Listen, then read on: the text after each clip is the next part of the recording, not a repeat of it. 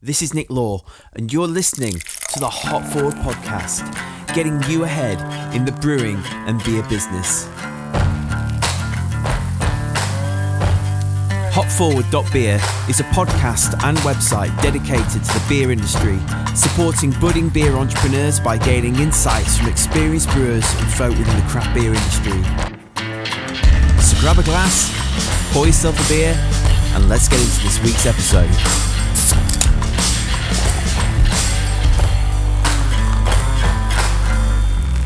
Hello, Hop Warriors, and welcome to another session on the Hop Forward podcast. Big week this week, huge, totally huge, because, drum roll please, in fact, fanfare please, maestro. The Hop Forward podcast has been nominated as a finalist in the SIBA Business Awards 2020 for the UK's best independent craft beer promotion. Come on! How's that for blowing your own trumpet? It's hard to believe how this little podcast has grown and is still growing with around 1,000 listeners a week. But a massive, massive thank you to SIBA for recognising the show and putting it into the final four. And a huge, totally huge thank you to all of you who tune in every week and send messages to say they're getting a lot out of the show. In fact, I've had a lot of messages from brewers this last week worrying about biofilms after last week's show with Paul Browning. So it's great to know that people out there are listening. Anyway, it's also a big week this coming week for two reasons. It's SIBA's 40th anniversary, and next Wednesday and Thursday, brewers from across the nation will be ascending and descending on Liverpool for Britain's biggest brewing trade show, BeerX, coronavirus lockdown dependent. Moving swiftly on. You've probably seen of late several breweries have announced they're shutting up shop, two of which are Mad Dog Brewery in Wales and Great Heck Brewery in Yorkshire.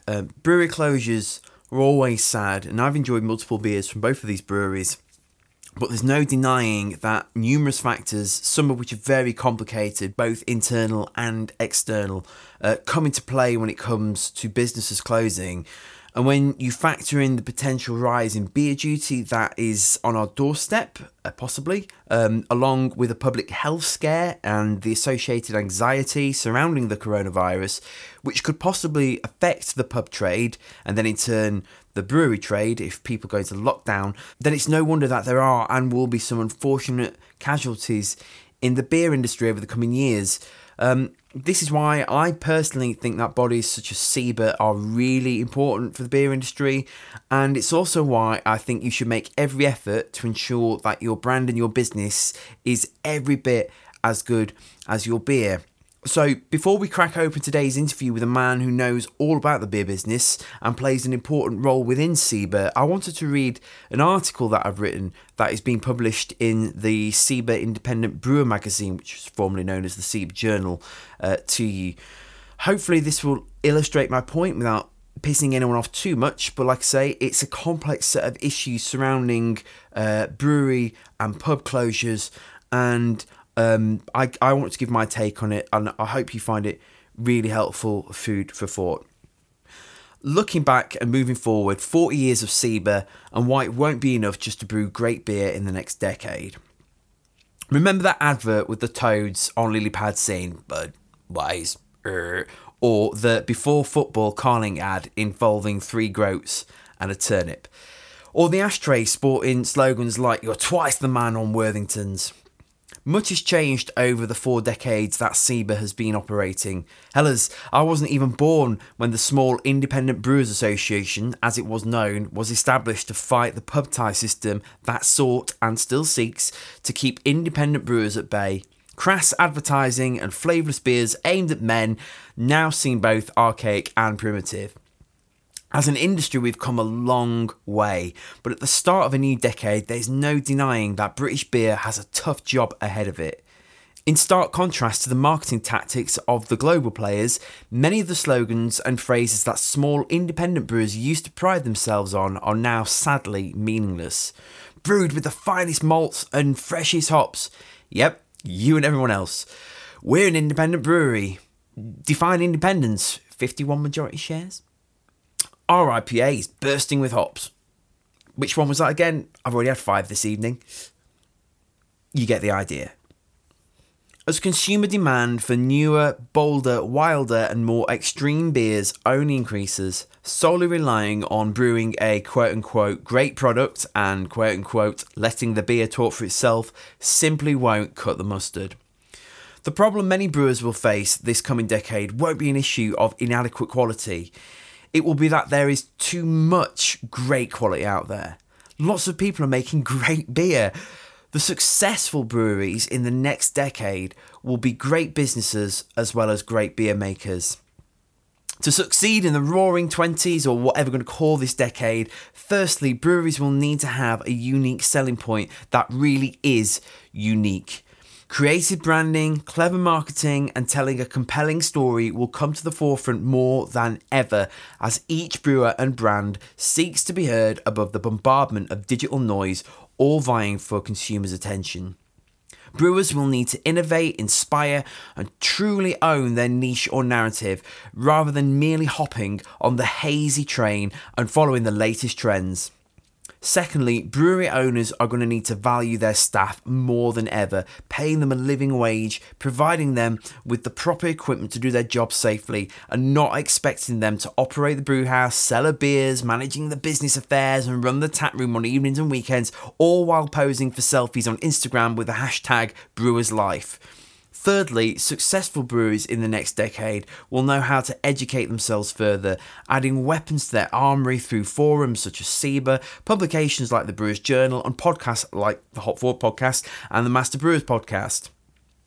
They will embrace technology to help them be more efficient in bringing costs down, focus more on tap rooms and online shops to help them retain their margins by selling and communicating directly with their target audience, and explore advancement in raw materials such as cryo hops, specialty malting, and GMO designing yeasts. Being well acquainted with these will give brewers more flavours to develop and innovate their product ranges. Ultimately, though, it's the people within the industry that will drive craft beer forward and empower the next generation to bring their own unique take and perspectives on the nation's favourite beverage. In the end, though, to paraphrase writer Pete Brown, beer has been the social glue since the dawn of civilization and will continue to provide a table to share a deep and meaningful over, a forum for debate and discussion, and a beverage by which we can have a relaxing time into the coming age. Regardless of whether your favourite dipper producing brewery sells out to a global giant, alcohol-free beers become the norm on the bar, or craft lager actually does become the next big thing, the industry will continue to morph, thrive and develop under the steady hand of those involved throughout the supply chain from grain to glass. As SIBA raises a glass or two to toast its 40th year, coronavirus depending, that bit's not in there by the way, it's time to celebrate what has been and start dreaming about what could be. Even better branding, better business sense and better brewing. I'll drink to that. And I hope you will too. So not only make sure your brand and your business are as good as your beer, follow us on social media at Hop Forward Beers and connect with us on LinkedIn. Subscribe to the podcast and leave a review on iTunes, Spotify and Stitcher, and visit the website hopforward.beer because we'd love to work with you on your branding, marketing and business development for your brewery or your beer business. So one final notice, just to say that there's not going to be an episode of the Hop Forward podcast next week because like many of you, I will be at BeerX, so I hope to see you there. If you are there and you're coming, come say hi, let's have a beer together, it'd be great to connect with you and have a chat over beer. So let's crack open today's show with Ian Fozzard from Roosters Brewery in Harrogate, who is also the national chairman for SIBA, talking all about the Society of Independent Brewers Association. Cheers. Today on the Hop Forward podcast, I'm here in Harrogate with Ian Fozzard. Hello. Hello. How are you doing? Yeah, good, thank you. Ian, I think many of our listeners will be familiar with you as both the owner of Roosters Brewery and the national chairman of SIBA. But for those who aren't familiar with you, can you give us a bit of background about how you got into the beer industry and briefly share your journey up to date? Okay. I got into the beer industry really by being a camera member. I've been a camera member since 1975, so I was one of the early members. I trained as an accountant, didn't really work as one, worked in the healthcare industry for a while. But through my camera connections, once I moved up to Harrogate, in 1986, four of us decided to dabble in the pub world, and we bought a derelict pub in Huddersfield, which we renamed the Rat and Ratchet. It's still going, it's quite famous. And we then followed on with three other pubs. We perhaps optimistically called ourselves Rodent Inns, which was a bit of fun at the time, but the simple reality was we all had full-time jobs, nobody had the time to run the company, and even though we had managers in the pubs, we decided to call it a day after about 5 years. And then in 1991, I was living in Knaresborough, where I still am, and there was nowhere decent to drink in Knaresborough. So my wife and I decided to create our own pub, and that became Blind Jack's, which again is fairly well known. It's been the Good Beer Guide most years. Yeah. And really, really proud of that because I won a Camera Design Award for it, which meant so much to me at the time, far more than having qualified as an accountant, just to show how that demonstrates where my passions lie, I suppose. Absolutely. So we had Blind Jack's for about 5 years. Again, I had to sell it. My job just became mental. I was spending most of my time in London. But when that job came to an end in 1998 and I got a payoff, I decided to work for myself. Drawing on my previous pub experience, I founded a startup company called Market Town Taverns, which I didn't have enough money to do it myself, so I using the enterprise investment scheme, I got about 20 odd shareholders who came on board at day one and backed me, and over a period of 13 years we developed 15 free houses around North and West Yorkshire. Right. And the ethos was, at the time, I mean, those of you who were around in the 90s will remember that sort of ale houses had become quite popular. I just realised that there was a niche market beyond that. There was a market for where you could combine good beer, good wine and good food in pleasant but not over fussy surroundings, but with no gimmicks, no music, no games machines, that sort of thing. And we were sort of ahead of our time, I think, then, although other people very quickly caught up. Again, I'm really proud of the fact we opened off, we were right at the vanguard of the no smoking pub movement. So we opened our first completely no smoking pub in Leeds in 2004. That was Arcadia. So that ban came in around 2007. Yeah, that was it. We just saw the way the sort of the world was moving. But before that, if we had two room pub, we always had one room no smoking. So we always thought we were trying to keep ahead of the game. And in 2011, it became obvious that we would either have to significantly scale the company up to make sense of it, or as it happens, we sold it because it was the right time for the investors. I didn't have the energy then or appetite to want to scale it up to the level that you'd have had to have done to continue to make sense of it. Yep. So that's how I got into the beer industry. The rest, quite by coincidence, I used to buy a lot of beer from Sean Franklin at Roosters, and around the time I was contemplating selling Market Town Taverns, he approached me, and he knew I had two sons, one of whom, Oliver, had been a brewer since he left school at both Daleside and Copper Dragon, and one Tom, who at the time was working for Biarritz and Beer Paradise in the beer retailing and wholesaling industry. So Sean approached me, and the timing was right from my point of view, because I wouldn't have had any money to buy Roosters if I hadn't sold Market Town Taverns. So 8 years later, 8.5 years later, here we are, just having moved into some new premises in Harrogate. Yeah, and it's pretty big. Funnily enough, on a Parks, I walked in the opposite direction, so I'm like, man, there's some really they must be making some kind of milkshake IPA or something, or salted caramel stout. But it was a sweet factory next door.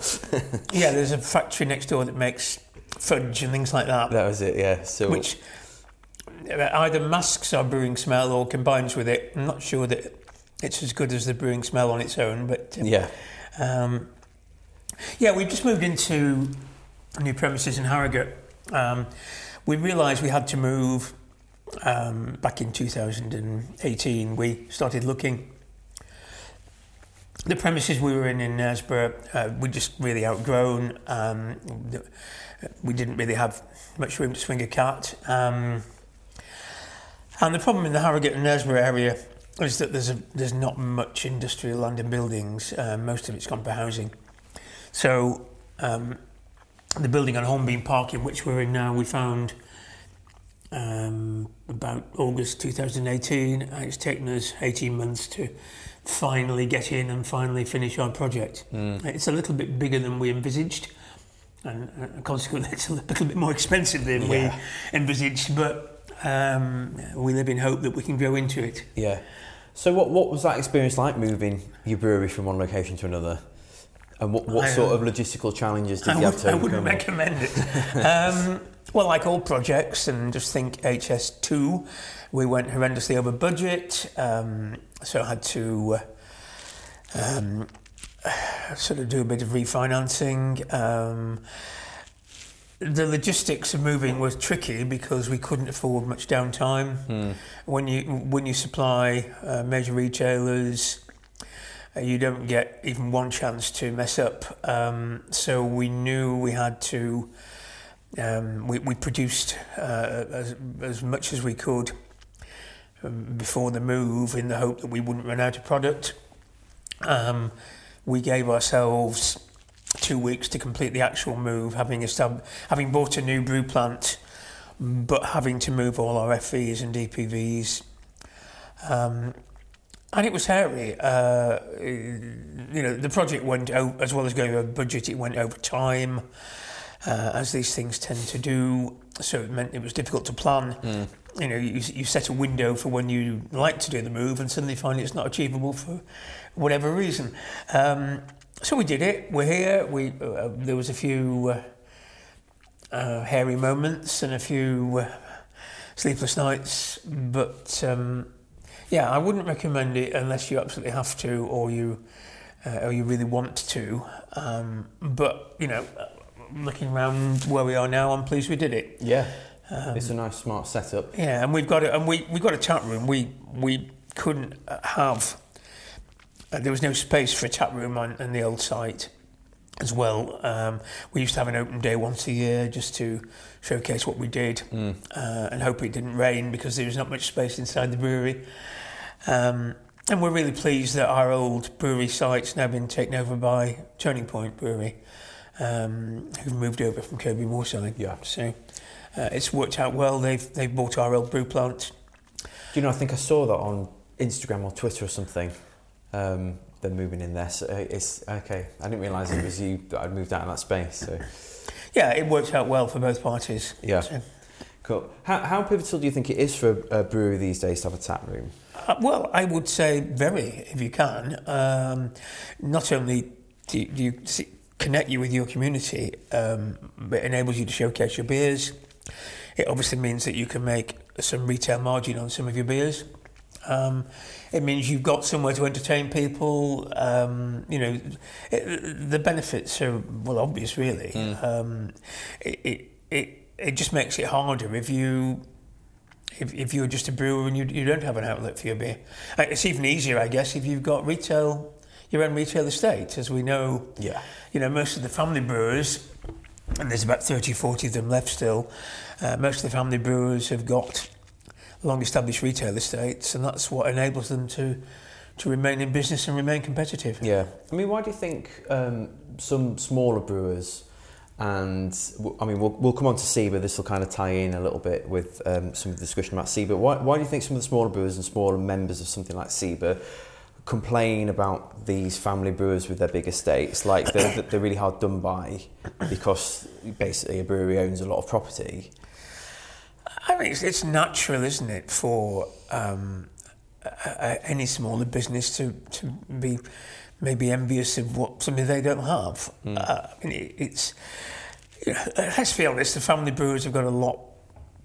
We've got a lot to be thankful for them. They were the ones who maintained their pub estates. They didn't sell out to the old big six and take the money. That, with one or two exceptions, they are, quite profitable businesses. But I think it's. I think where people get a little bit upset is when, not so much the family brewers, but the big globals and the 2 or 3 big national brewers start muscling in onto craft beer. And I get upset, to be honest, when I see brands that are, maybe American beer brands that are brewed in the Midlands. You've got to look very, very hard at the label to discover that. Nothing wrong with the beer, but clearly the economies of scale that those breweries have compared to everybody, ourselves and much smaller brewers, they've got a vast advantage. But that's life. I mean, thankfully we live in a capitalist society and not a totalitarian one. So the upside is the consumer gets all the choice. Yeah. And I'm afraid it's a harsh reality that unless you run your brewery business in the most professional manner you can and as efficiently as you can, it's a harsh reality that some people will go out of business. It's nothing to take any pleasure out of, but as I say, it's a harsh reality. Yeah. So I mean, let's talk about Seba. Seba celebrates its 40th anniversary this year, and how have you seen Seba and its membership and members change over and develop over those years? That's a very far-reaching question. Indeed it is. I mean, I've been active in Seba for 6 or 7 years. About a year after we bought Roosters, I was started attending Seba meetings, and when the vacancy came up for a regional director, I stood for it and was elected. For those who don't know, Seba has 8 regions and elects 3 directors per region to its board. Its board is a policy-making body. The day-to-day activities of Seba are run by what's called the executive, which is an 8-man board that comprises 3 elected directors, the chief exec, and 4 non-execs who are independent of the brewing industry. In terms of how Seba's changed, it's become a lot more professional. If you go back to the 1980s when it started, it was very, very much a small. In fact, it was called the Small Brewers Association, not the Society of Independent Brewers. It was all done on a volunteer basis. Some of those volunteers gave a lot of their time, and some of them then grew with Seba themselves. Seba really only started to have its own professional management team in about the mid-2000s. It always had a few employees in the office. I think its first chief executive came in about 2004. And so Seba's grown. It's become as its membership has grown, it's had to grow and become more professional in the process. And at the end of the day, there's no other industry body speaking out for small brewers, representing small brewers with the Treasury and with government. And there's just so much going on at the minute that that needs to be done. a classic example is deposit return schemes. Gosh, I mean, that's a huge issue, isn't it? Yeah, and it's starting in Scotland. The Scottish Government has decided that it's going to pioneer it, and as I last understood it, it's supposed to be up and running next year. And when you go into the detail, it's absolutely scary for smaller brewers, the responsibilities they will have. It's much easier for the larger companies to cope with all the sort of bureaucracy and admin that will be required. And even scarier, there's no guarantee that England and Wales will follow with the same scheme. That is the crazy thing, and SEBA's lobbying very hard to try and make sure that at the very least, if we can't stop it, we at least get one UK-wide scheme. Yeah. I was in a SEBA meeting, the Midlands one, fairly recently, where Barry Watts, our public affairs guy, he's the one who's heading up the deposit return lobbying and all of that. Yeah. Well, where Barry was saying, explaining to brewers what this will mean, and all of a sudden the penny dropped for so many people in that room. It was like, that's like just going to make everything so much more difficult. Absolutely. And it's crazy. And so I think someone says, so basically it's like a recycling tax on producers in some ways. Yeah, it's scary, and obviously nobody can argue with the principles of it. We all want to recycle, we all want to eliminate or minimise waste, but you have to believe that the people who are implementing it, none of them probably ever run a small business. None of them probably have got a faintest idea what the burden will be on the people who are going to have to implement it. And like I say, SEBA's the only body shouting out for small brewers about this issue, and it's small brewers are going to get hit hardest by it. Yeah. So, why do you think that more brewers don't sign up to SEBA? I mean, I'm all just put my cards on the table. I'm all for SEBA. I'm a supplier associate member. When I was at Sheffield Brewery Company, we were a member. I think what SEBA's doing is really great, but that opinion is not wholly shared by everyone, and even some of the quote unquote craft. I was going to say craftier, but that has a different connotation, doesn't it? But some of the more craft type brewers and more well thought of brewers aren't part of SEBA. I mean, what if you're going to like pitch to them, and you've got them listening here right now, like why should somebody be a part of SEBA? Well, I suppose I would start like the answer by, well, why not? SEBA is.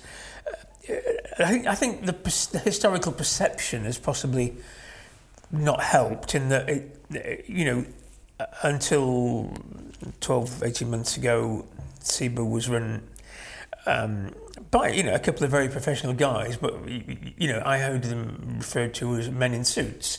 So SEBA, inevitably, perhaps portrayed a not very crafty image, and was maybe seen as a bit more mainstream. We've got a dynamic new chief executive in James Calder.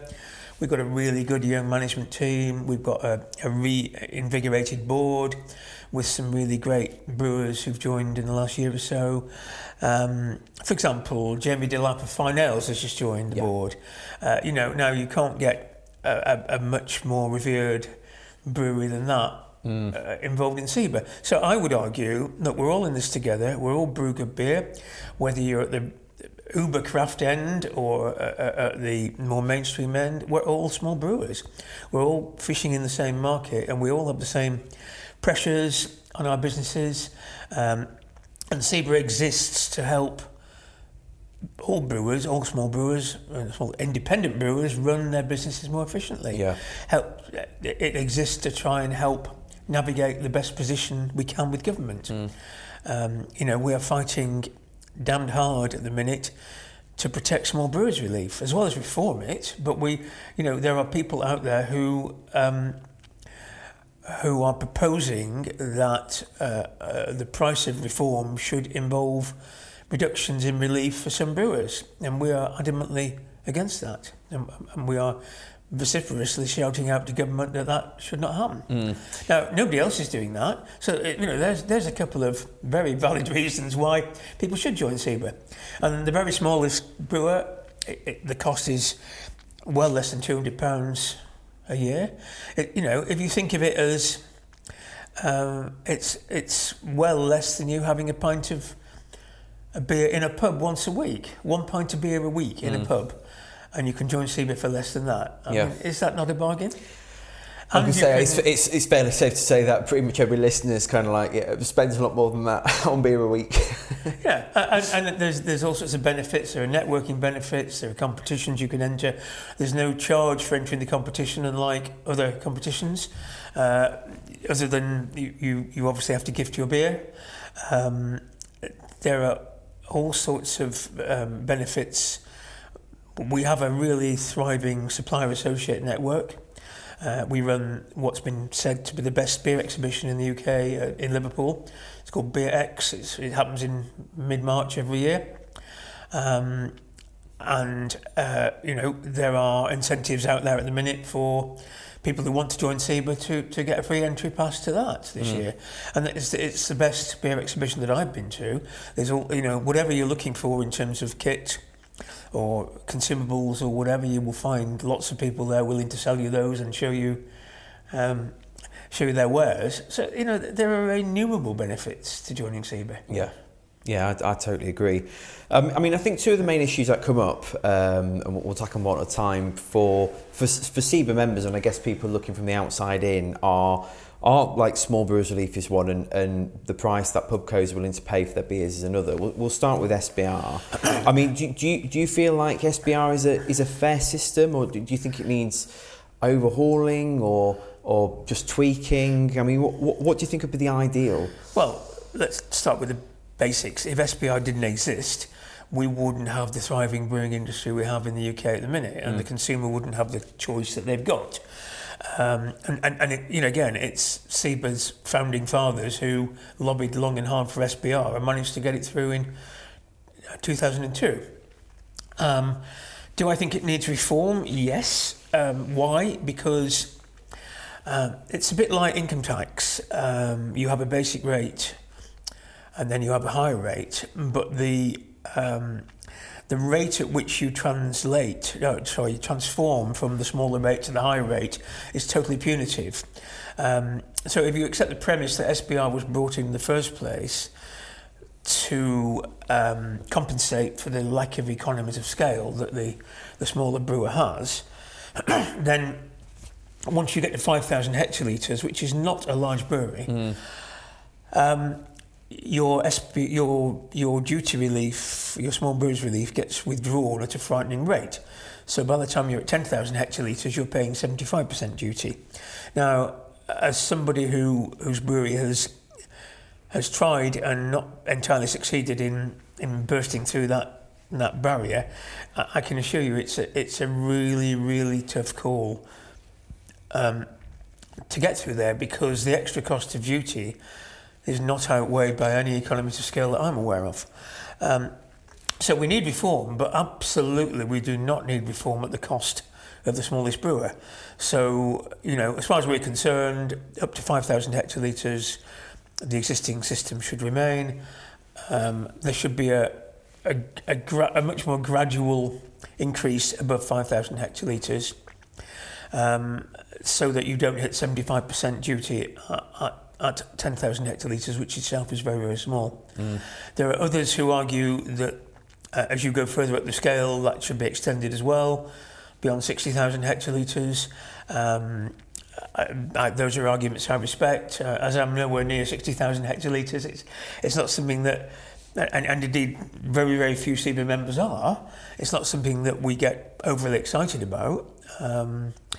We're not against that. We are pro-reform generally, and if you set that against the backcloth of this simple fact that the UK pays the second highest rate of duty in the European Union, at a rate many times higher than Germany, for example, and so beer duty itself is a huge issue. SBR is really important. It needs to be reformed, but not at the expense of small brewers. And while you've got me on duty, I'm very passionate about reforming cider duty. It's a little-known fact that the biggest cider producer, such as Heineken, pays less than a 5% cider per pint than the smallest brewer pays on an ordinary strength beer per pint. And that is scary when, if you think about it, the products are the same, similar pricing on the bar. Most consumers are either beer drinkers or cider drinkers, so there's lots of equivalence. Yeah. I think it's scandalous that the cider duty is structured in the way it is, and there's an opportunity as we come out of the European Union to reform that. And CIBA has told the government that they could raise at least another £300 million a year if they taxed cider on the same basis that they currently tax beer. And that is not a small amount of money. No, goodness. I don't really drink cider very often, but I had no idea. And the cider makers are absolutely coining it. Any notion that it's more expensive to produce than beer is nonsense. They're laughing all the way to the bank, I'm afraid. Yeah. And by that I mean the big cider makers. I'll just clarify that. Yeah. Yes. Just to put it in context then, how many hectolitres-ish does a regional family brewery produce annually, and what about someone like Molson Coors? Oh goodness, I don't know the precise figures. I know that Molson Coors has got something like 15 to 20% of the UK beer market. Right. It's either 36 million or it's 63 million hectolitres. Right. It's massive. Small brewers. CIBA thinks that small brewers, including the family brewers. Small brewers have got about 7% of the market. The family brewers have got a small percentage above that. Yep. The smallest family brewer that I'm aware of produces about 100,000 hectolitres. There are one or two smaller ones in the Midlands. Most of them are 400,000 hectolitres, I think. Some of them may be a bit smaller. Yeah. But they are, it's well known. And again, CIBA's... one of the benefits of being a CIBA member is you can participate in our benchmarking survey. Yes. We just completed our 2019 survey. I must stress it's anonymous, so we don't know which brewers participate, but I get to see the headline figures. So I was looking at these yesterday. What's really interesting is that we segment them into different sizes of breweries, and you can see how once you get above about 20,000 hectolitres, the economies of scale definitely kick in. But as I just mentioned, so do the duty increases. So that's why the people who are producing 20 or 30,000 hecs are still in no better a place than the smaller brewers. It's only when you get, probably north towards 50 or 100,000 hectolitres a year that the economies of scale are definitely there. And obviously those breweries are always paid fuel duty, so they are competing with the globals and the major nationals. I'm sure they would say they're hard done to as well, given that if you've ever been to a brewery like Marston's and seen the vast bottling line they've got and the vast production facilities, you can easily imagine how they can produce, and sell bottled beer as cheaply as they do. Yeah. So, there's all sorts of issues. The headline beer duty doesn't help. The behaviour of the major retailers and the major pubcos certainly doesn't help in terms of their aggressive purchasing regimes. They exploit the fact that there's an awful lot of brewers out there to buy from, and they sadly exploit the fact that some of those brewers are in benefit of small brewers relief. And that relief is not meant for the retailer, it's meant for the brewer to compensate for the lack of economies of scale. So that's another issue CIBA feels very strongly about and is campaigning as best we can. What pricing you mean? Well, yeah, we're discussing at the minute how we can we can premiumise cask beer again. You know, it's the pinnacle of the brewer's art. And yet it's become a commodity. Big pub companies, the big wholesalers, the multinationals, and the national brewers treat it as a commodity, and that's sadly means that the pricing policies that follow trickle all the way down the line. So unless you are a very, very sought after go-to brewery, the chances of getting what you would consider a fair price for your product are pretty remote. Yeah. So this leads me nicely to my second point then. So about pubcos and the pricing that pubcos are willing to pay. Now I've heard that there's a change in the air in terms of the work that SIBA's done with certain pubcos for brewers to be able to price the beers at the price they want to do. Can you just explain a bit more about that? You're referring to SIBA Beerflex, I think. Yes, yeah. Yeah, which is the system which was introduced in 2004. Again, it was down to the sort of SIBA pioneers who realised that small brewers weren't getting a fair access to market with the tenanted pub companies. So they managed to get what we now call Beerflex, it was called DDS in the old days, up and running in 2004.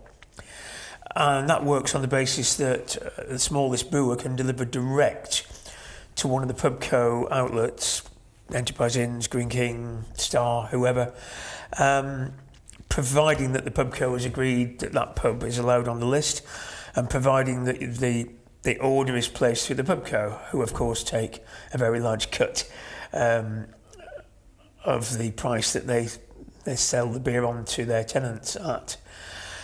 What's happened over the years is that, again, in line with national trends, some of the pubcos have chosen to unilaterally cut the price that they're prepared to pay SIBA brewers. SIBA's in a difficult position because of competition law. So we're not allowed to set prices. We're not allowed to discuss prices amongst brewers, because that would be deemed to be a cartel. But what's evolved over the last couple of years, and it's been underpinned by a motion at last year's SIBA AGM, Motion 3, which basically instructed SIBA to implement what's called flexible ethical pricing as soon as possible with all the pubcos who buy beer through Beerflex.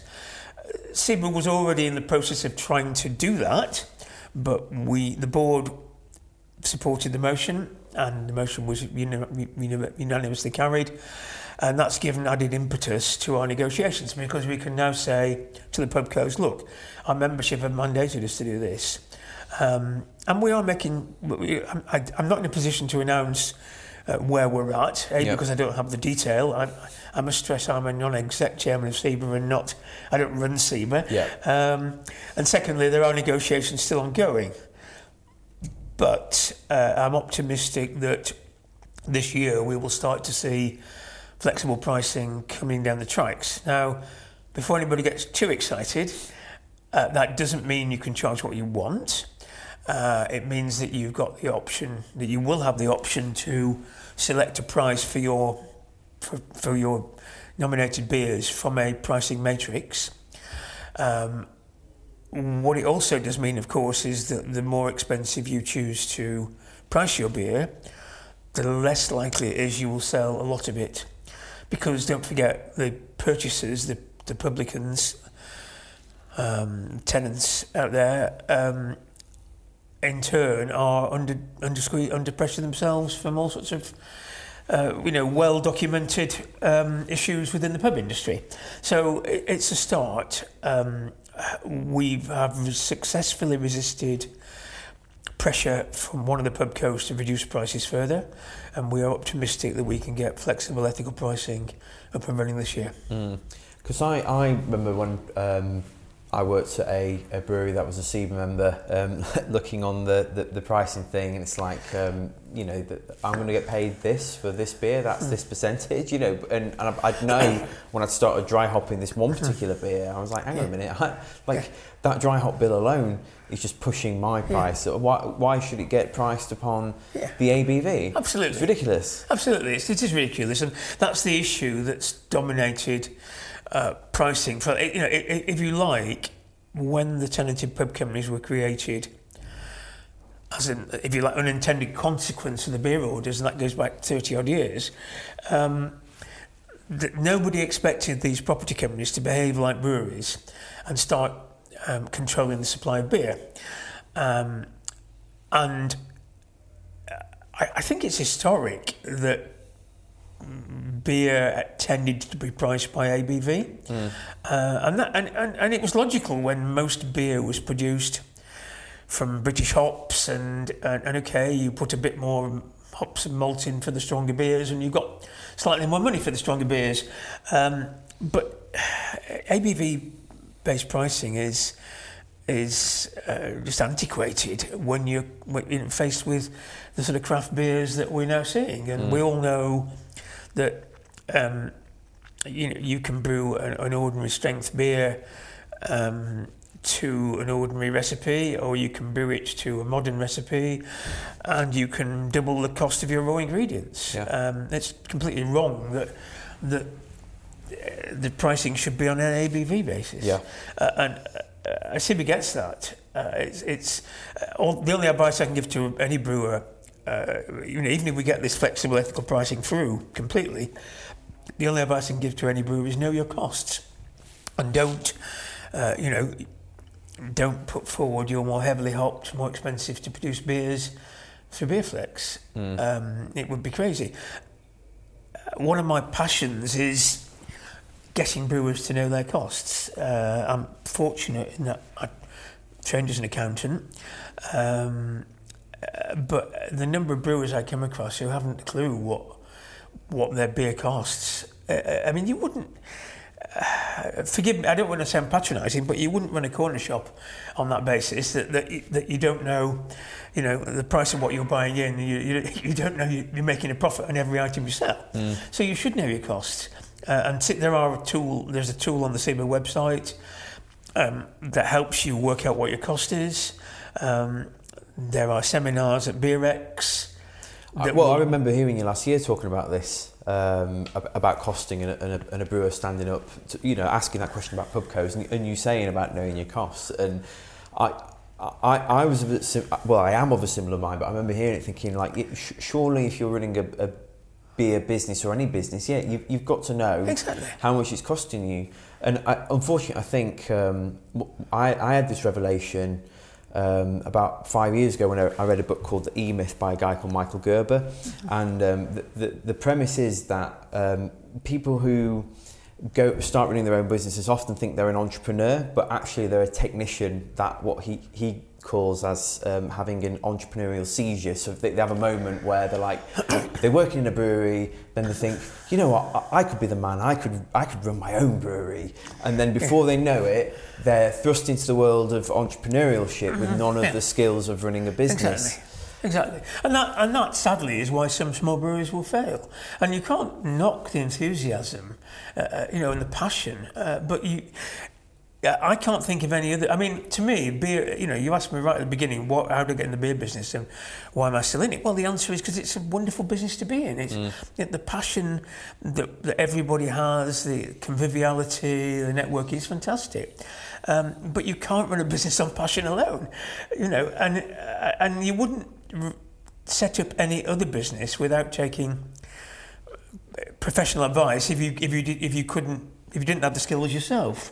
So why would you do that with a small brewery? It's a mystery to me. Yeah.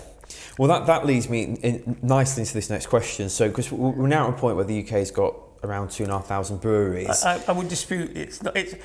I would say it's got about 1,800 serious brewery businesses. Right. Okay. There's an awful lot of home brewers out there who with the commercial license? We wouldn't call commercial brewers. Right. So, but that's okay. No. Yeah. That's fine. It's still a lot of brewers. Yeah, I think both Seabrew and Camera accept there are about 1,800. Okay. Serious commercial businesses out there trying to sell beer. Yeah. Okay, so we'll go for the lower figure, like 1,700 breweries that are commercial enterprises like this one, albeit maybe smaller or larger.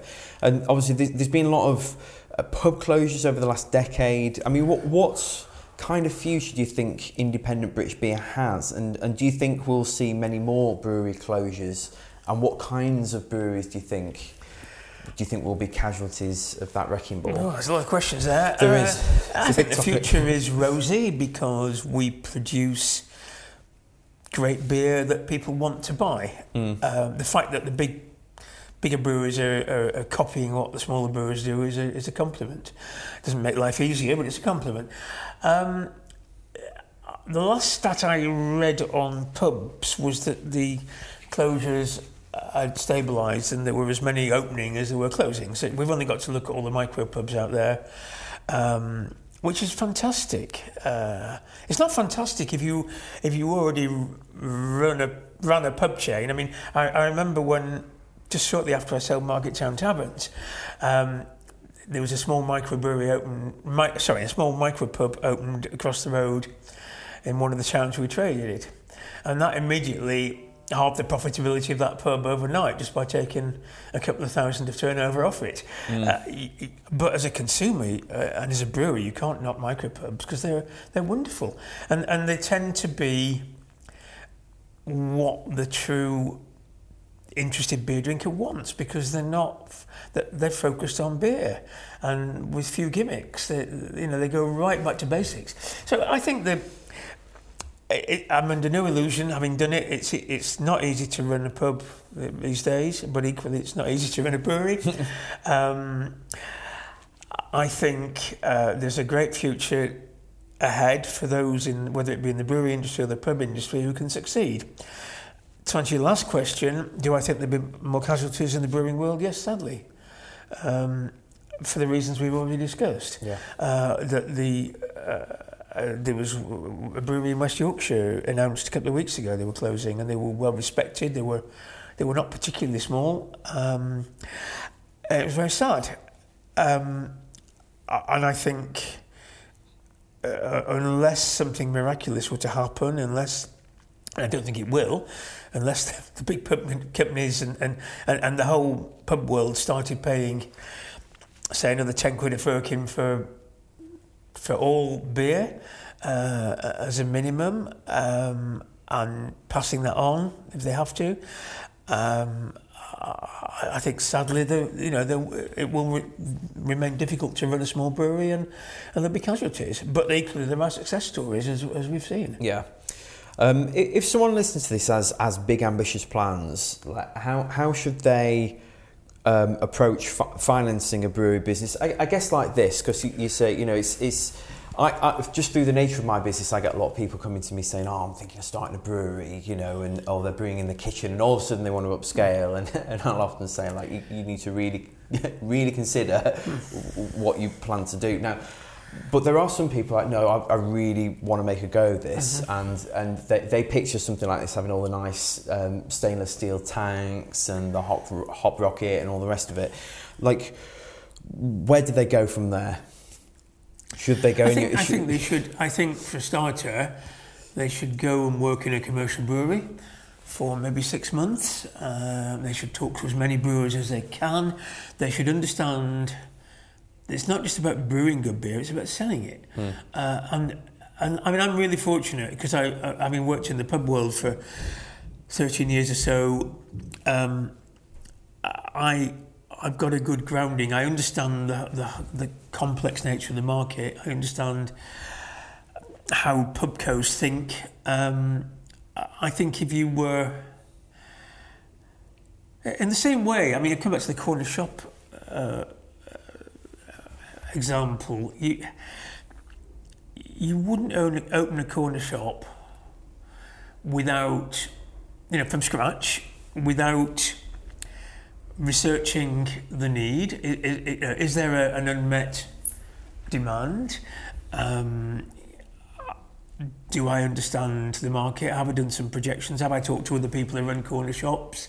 What margins do I make? What's the likely cost of my overheads? Can I make a living out of it? Well, why would you approach running a brewery on any different basis? And like we said earlier, you can't just do it on emotion and passion alone. It's because it's such a fantastic product and it's a fantastic life, if you like, being a brewer, that I understand why people want to do it, but I just strongly urge anybody who's thinking about it to proceed with caution, to, like I say, go and get some work experience in a brewery, talk to everybody, just take the trouble to understand the marketplace. Yeah.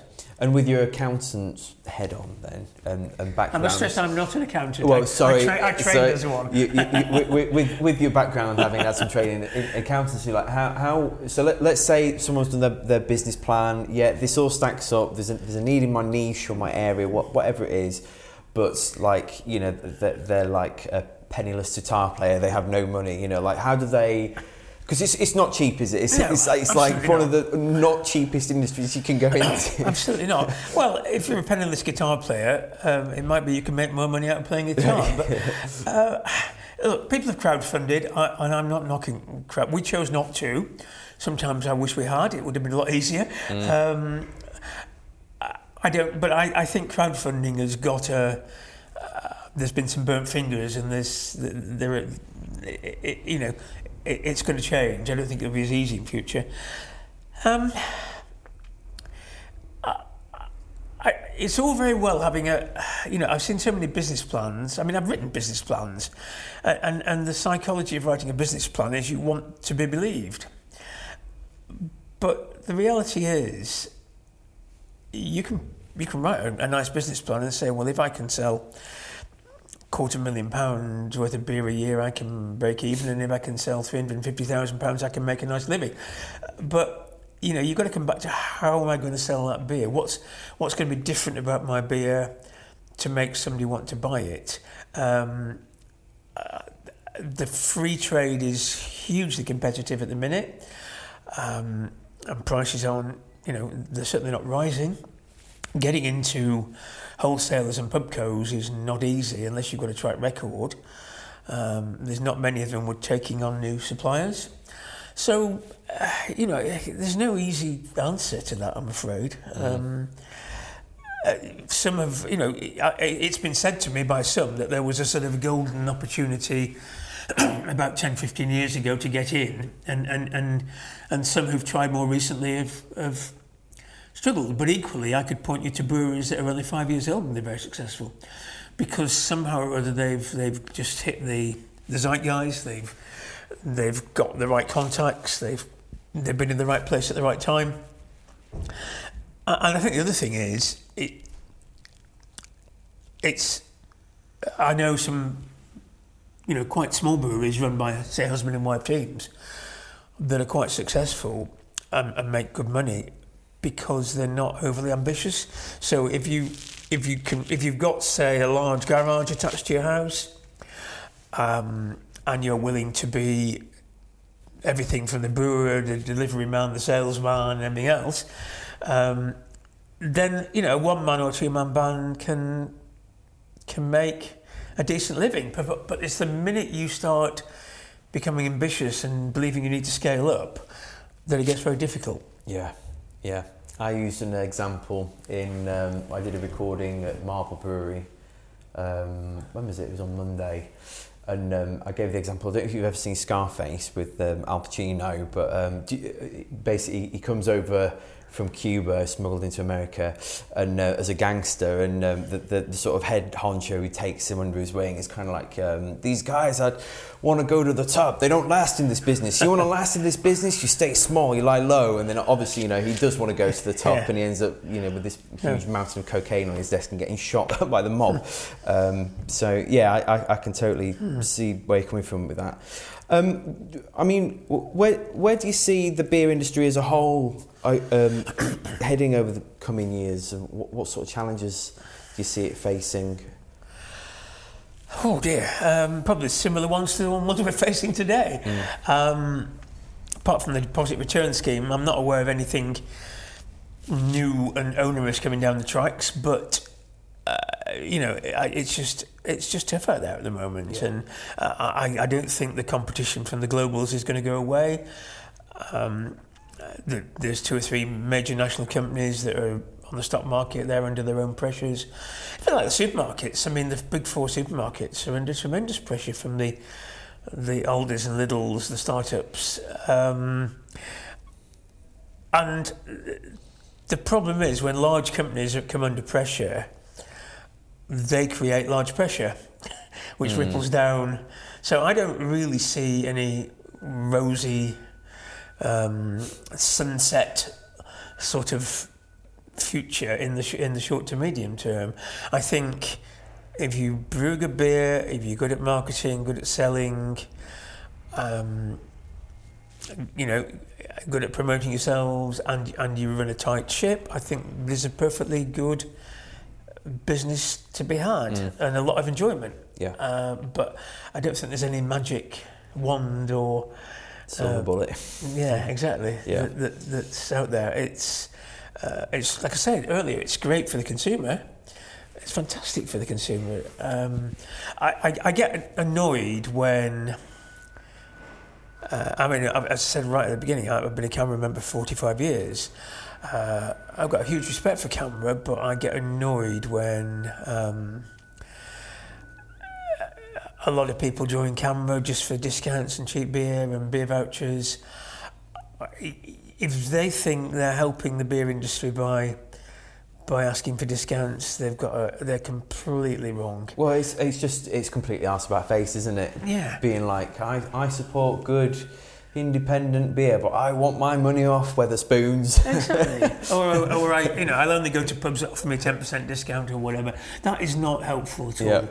And I think there's a lot of scope for CAMRA and CIBA to cooperate and collaborate going forwards. Whether will or not, I don't know. Obviously, there's, CAMRA exists for the consumer and CIBA exists for the brewer. But together we can make bigger waves than we can separately. And there are some campaigns, like the campaign to get cask beer growing again, things like that we really, really should cooperate on. Yeah. So last question then, if you could give one piece of advice to help someone get ahead in their own brewing business, what would it be? It's a tough one. One piece of advice, it would be network as best you can, talk to as many people as you can, listen, observe, learn. Brilliant. Thank you. Well, thanks for being on the show today. As I confessed earlier, I've not actually had one of your beers before, but I shall certainly be... Hopefully you'll be having one this afternoon. Hopefully, although I am driving, so it might have to be a very, very, we've got a couple of low alcohol beers on the bar. But for anyone like me that's not had a Roosters beer, how can they get hold of it? Where can they try it? Well, we are in a couple of supermarket chains, in Morrison's, Waitrose and Sainsbury's. We do sell to the free trade throughout Yorkshire and the North East and across in the Pennines into Lancashire and Manchester and Merseyside. We do occasionally sell through the national pub chains because obviously why wouldn't you if you get the opportunity? Good old Mr. Wetherspoon helps us a couple of times a year by taking a lot of beer at a discounted price, but it does pay quickly. So. Yeah. I'd never knock them. I think they're a great company. Our beer is as widely distributed as we're able to achieve, and we produce beer in cask, keg, and can. So we've got we cover all spectrums in terms of beer style and that sort of thing. Great stuff. Lots of great beer. Well, thank you, Ian. Thank you very much. Thank you. Pleasure. Thank you. Thanks for tuning in to the Hop Forward podcast this week. Don't forget, we're here to help you get ahead in the brewing and beer business. So hit the subscribe button for more insights into the beer industry. Connect with us at hopforward.beer or through our social media channels at hopforwardbeers. Until next time, Right, cheers. can I get 2 pints of Littervale, the refill?